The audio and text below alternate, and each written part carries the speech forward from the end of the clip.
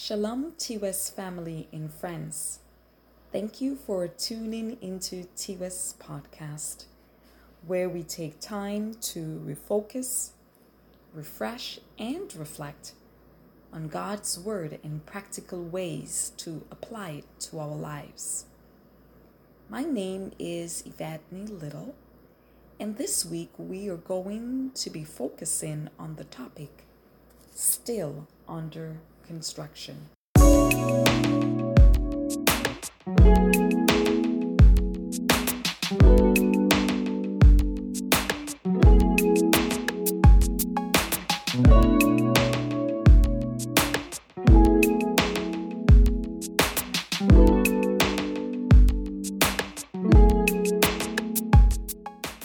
This week's devotional is taken from faithwheel.com, written by Joel Osteen.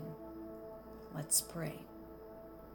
Abba, speak to our hearts today, and let it be known that we are under construction according to your blueprint.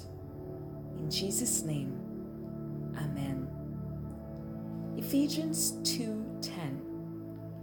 For we are his workmanship, created in Christ Jesus for good works, which God prepared beforehand that we should walk in them.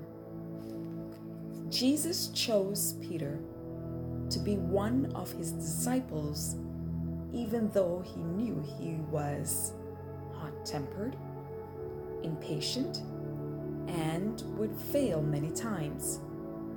He didn't choose him because he was perfect. He chose him because he had the blueprint for Peter's life. The messes didn't disqualify Peter.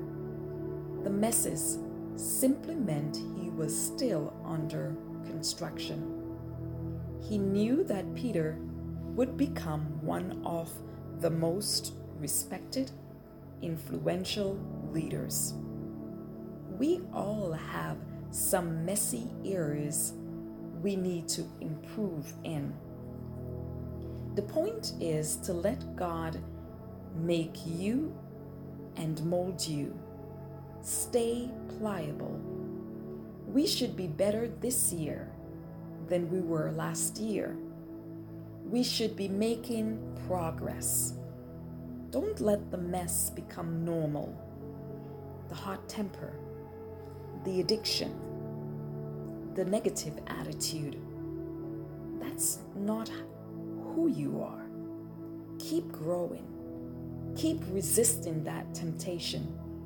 Keep saying no to those carnal desires. Every time you do the right thing, it makes it a little easier the next time. There's nothing wrong with being under construction. There is something wrong with not making any progress.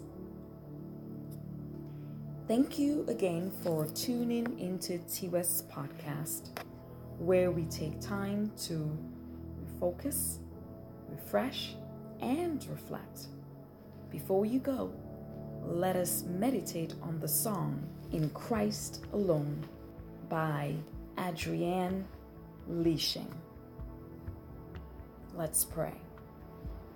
Father, thank you that my life is your workmanship and that I am under construction according to your blueprint.